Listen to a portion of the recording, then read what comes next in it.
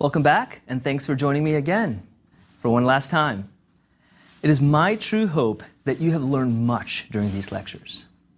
My goal for these lectures has been threefold: to show the relationship between nature and mathematics in the realm of shape, to introduce a language to study shape, and to bring us to the forefront of mathematics research.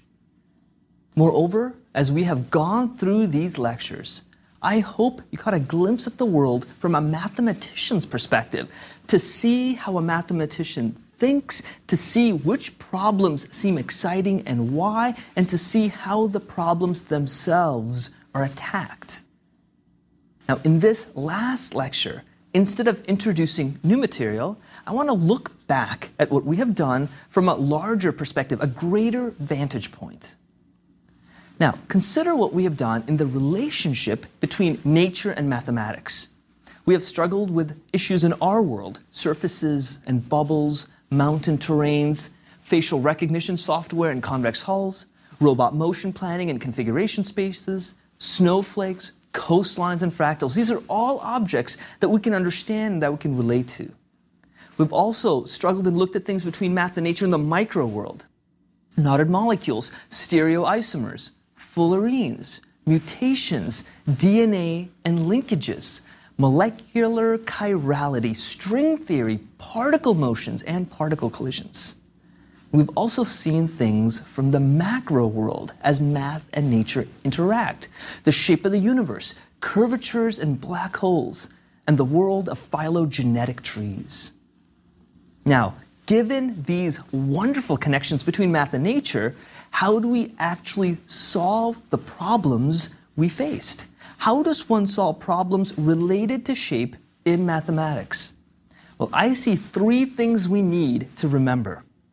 First, we need to be conscious of what type of equivalence we want. When you're given a problem, this is one of the first things you should understand, you should think about. Be conscious of the type of equivalence you want. We have seen several kinds of equivalence in our adventures. Congruences and similarities of classical geometry, where the angles of the triangle should be the same, or the triangles are similar and scaled. But we've also seen these new kinds of equivalences in radical ways, like scissors congruence of polygons and polyhedra, how two polygons are equal if one can be made into the other by cutting and rearranging. This is a new kind of equality which generalizes and extended the classical notions of old school geometry. We talked about isotopy as an equivalence, where this equivalence focused on rubber sheet geometry, where it's geometric ideas we talked about earlier with the power to stretch and pull. Now, isotopy, mostly for us, arose in the realm of one dimension with knots and links. We talked about equivalences in terms of homeomorphisms, which came up in the world of two dimensions. Here, not only did we have an isotopic power of stretching, but we also had the power of cutting and regluing. So you can take an object, you can cut it, you can isotope it and stretch it all you want, and then you can reglue it the same way you had before. And in this two dimensions, we saw this notion of homeomorphism come up.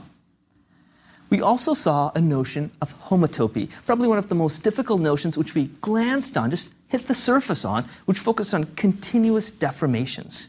And here, self-intersections, which were unheard of earlier in terms of the other equivalences, are now allowed. Indeed, here, dimensions themselves change under this notion.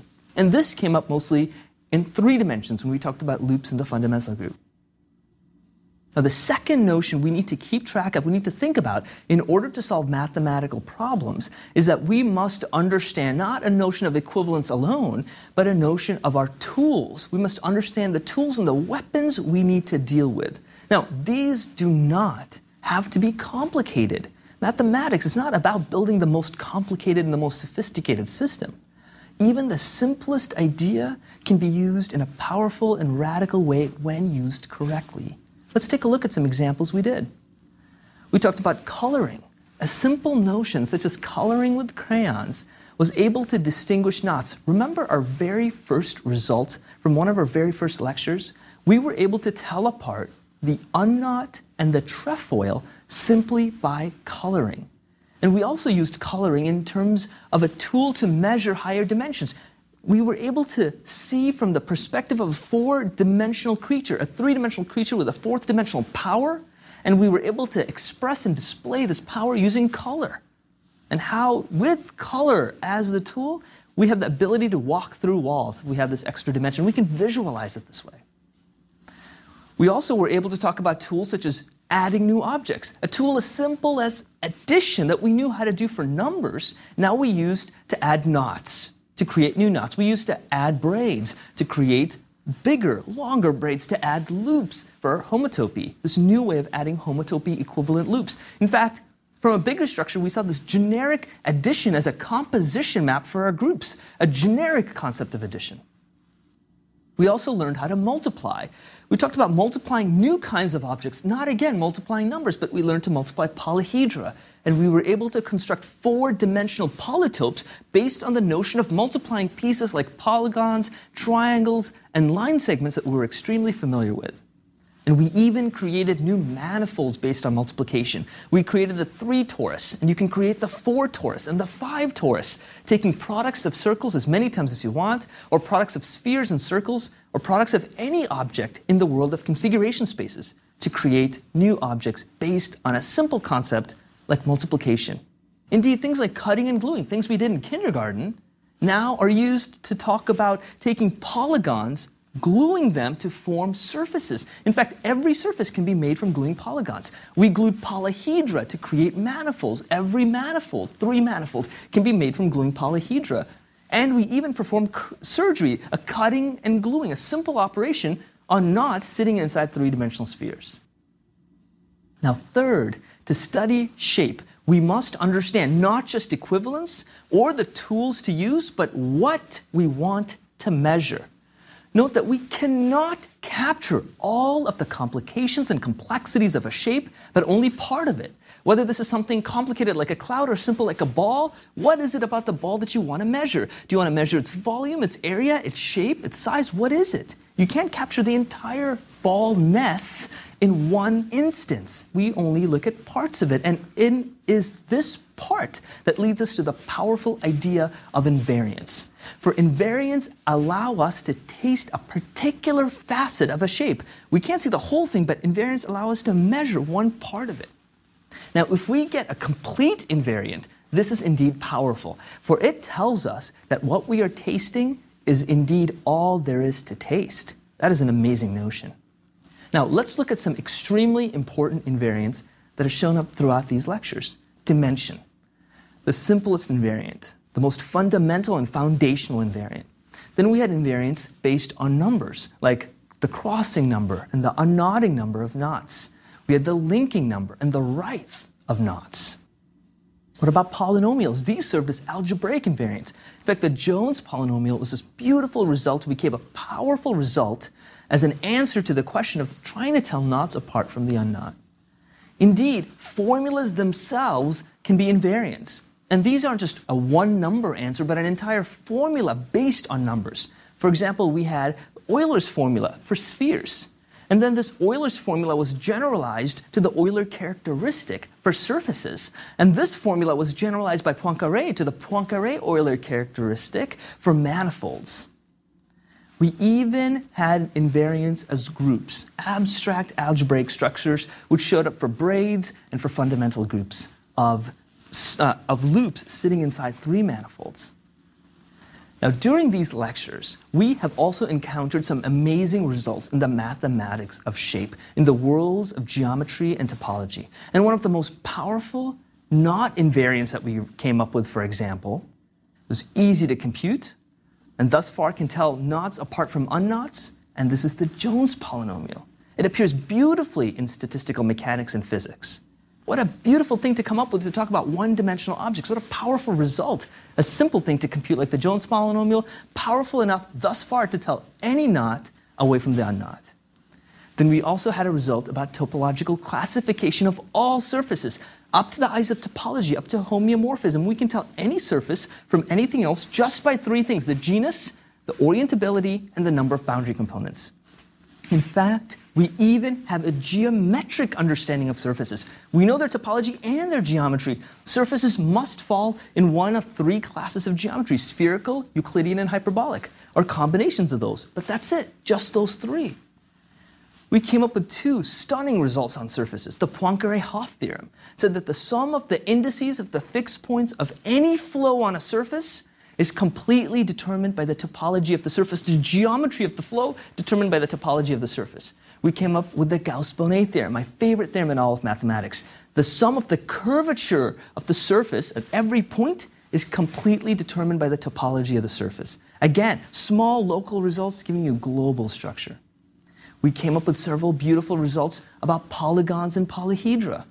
For example, we came up with the Bolyai-Gerwin theorem. All polygons of the same area are scissors congruent. We came up with the Dane-Hadwiger theorem. It is possible that two polyhedra of the same volume might not be scissors congruent. And we came up with Cauchy's rigidity theorem. A convex polyhedron must be rigid. We even looked at the proof of this. And Bob Connolly's stunning example that there actually exist flexible polyhedra. This resulted in the Bellows theorem. As a polyhedron flexes, its volume remains the same. Now, a fundamental result in the world of point clouds was that the Delaunay triangulation and the Voronoi diagrams of the point clouds are the same. Skinny triangles are measuring exactly this notion of complexity. And we constructed all possible three manifolds.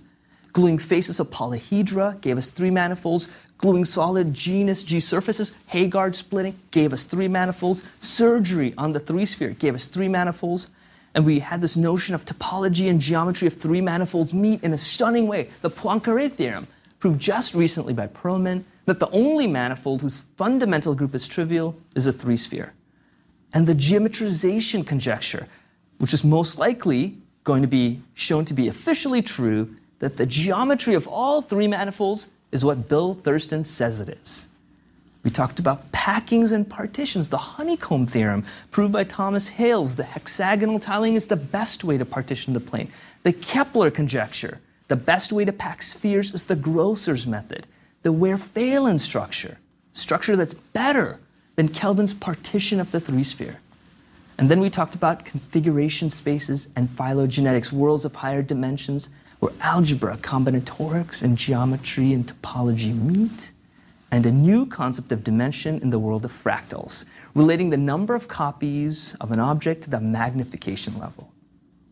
Now, throughout these lectures, there were some ideas which were not necessarily talked about for what they were, but appeared repeatedly in subtle ways. Now, I want to bring three of these points to the forefront. First is the power of visualization. Do not undervalue what can be drawn or modeled. For example, the three simple Reidemeister moves visually captured all of the moves you can possibly do in knot theory.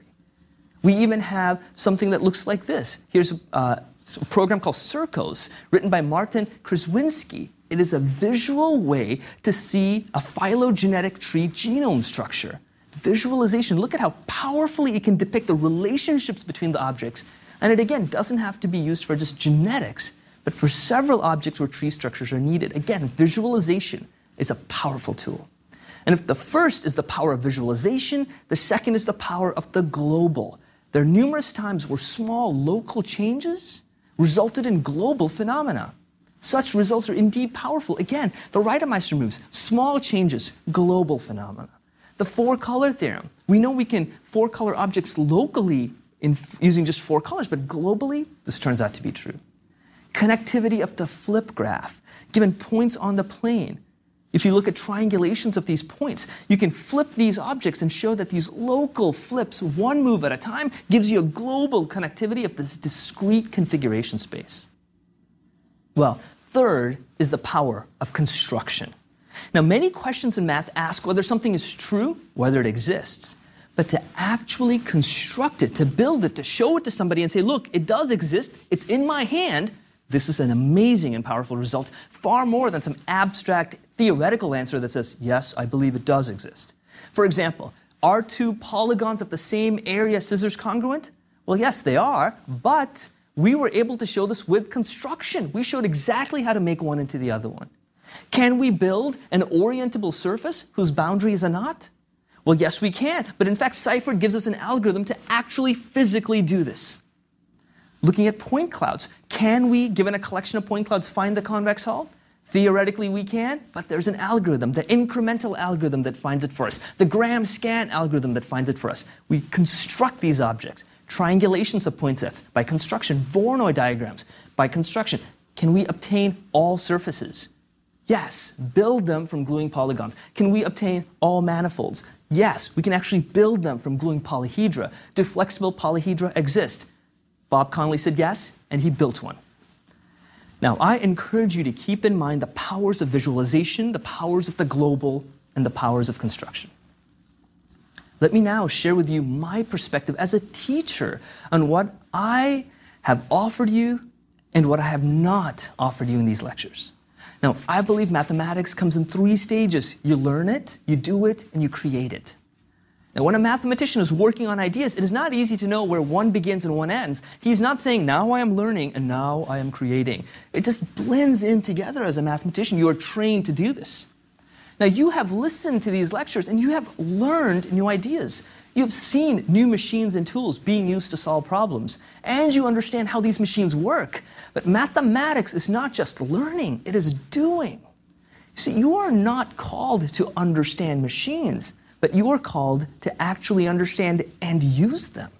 Thus, these lectures provide a platform for you to go to the next level. I encourage you to look at curvature in a new way the next time you're at a grocery store or at an auto dealership, to see how cars look and are designed. I encourage you to see how the shapes around you can be classified, can be manipulated and understood using different tools that we have learned.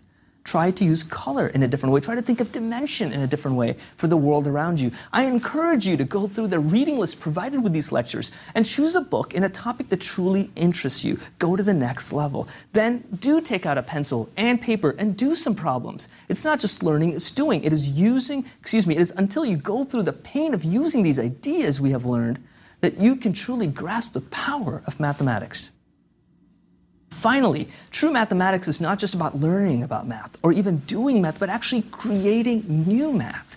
Here you are called upon to actually build new machines, not to learn about them, not to use the machines, but to build new ones yourself, to solve new tasks in the 21st century. Now, there are some lectures where I spent time in concepts that are truly advanced, and I did this to give a taste of what math research is all about. For you to start building new machines requires learning and doing first. And as you begin to work on more problems, you will start thinking about different ways to attack the problems than just the classical methods. It doesn't matter if a new method you come up with turns out to have already been thought about hundreds of years ago. That's not the point. To consciously pursue the idea of creating mathematics is the key. Now, I want to give you a word of warning about working with exercises in textbooks, because this is the natural place to go. They are great for learning and doing math, but not always great for creating it, because most of the time, the chapter in which the exercise is found gives us 99% of the answer. The opportunity to be creative, to think of how to approach the problem itself, has been solved for you, and creativity has been destroyed. So, in order to consider places where mathematics can be created, where new tools can be built, we now turn to looking at some open problems in mathematics, some that we have encountered in these lectures and others that we haven't. Let's take a look at knot theory. A huge open question in knot theory says, find a complete invariant. Well, that's pretty ambitious, but let's take a step down. We can ask this other unsolved problem. Does the Jones polynomial detect unknots? Can it tell every knot from an unknot? We think so, we don't know. How are the sums of knots related to interacting with the additions of knots in terms of crossing number and unknotting number? So if I have a knot 1 and a knot 2, I can add them and create a new knot, the sum of the knots, but this has a crossing number and this has a crossing number. Can I add the 2 crossing numbers to get the crossing number of the new knot? We don't know. Is this true for the unknotting number? We don't know.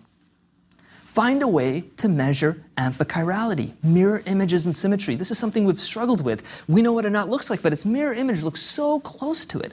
Is there a taste, an invariant, a measurement you can have to taste these 2 objects and say, yes, they are the same, or no, they're different? We don't know.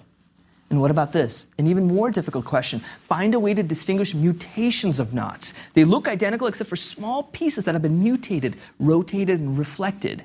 Can you tell them apart? Unsolved. What about for two-dimensional polygons?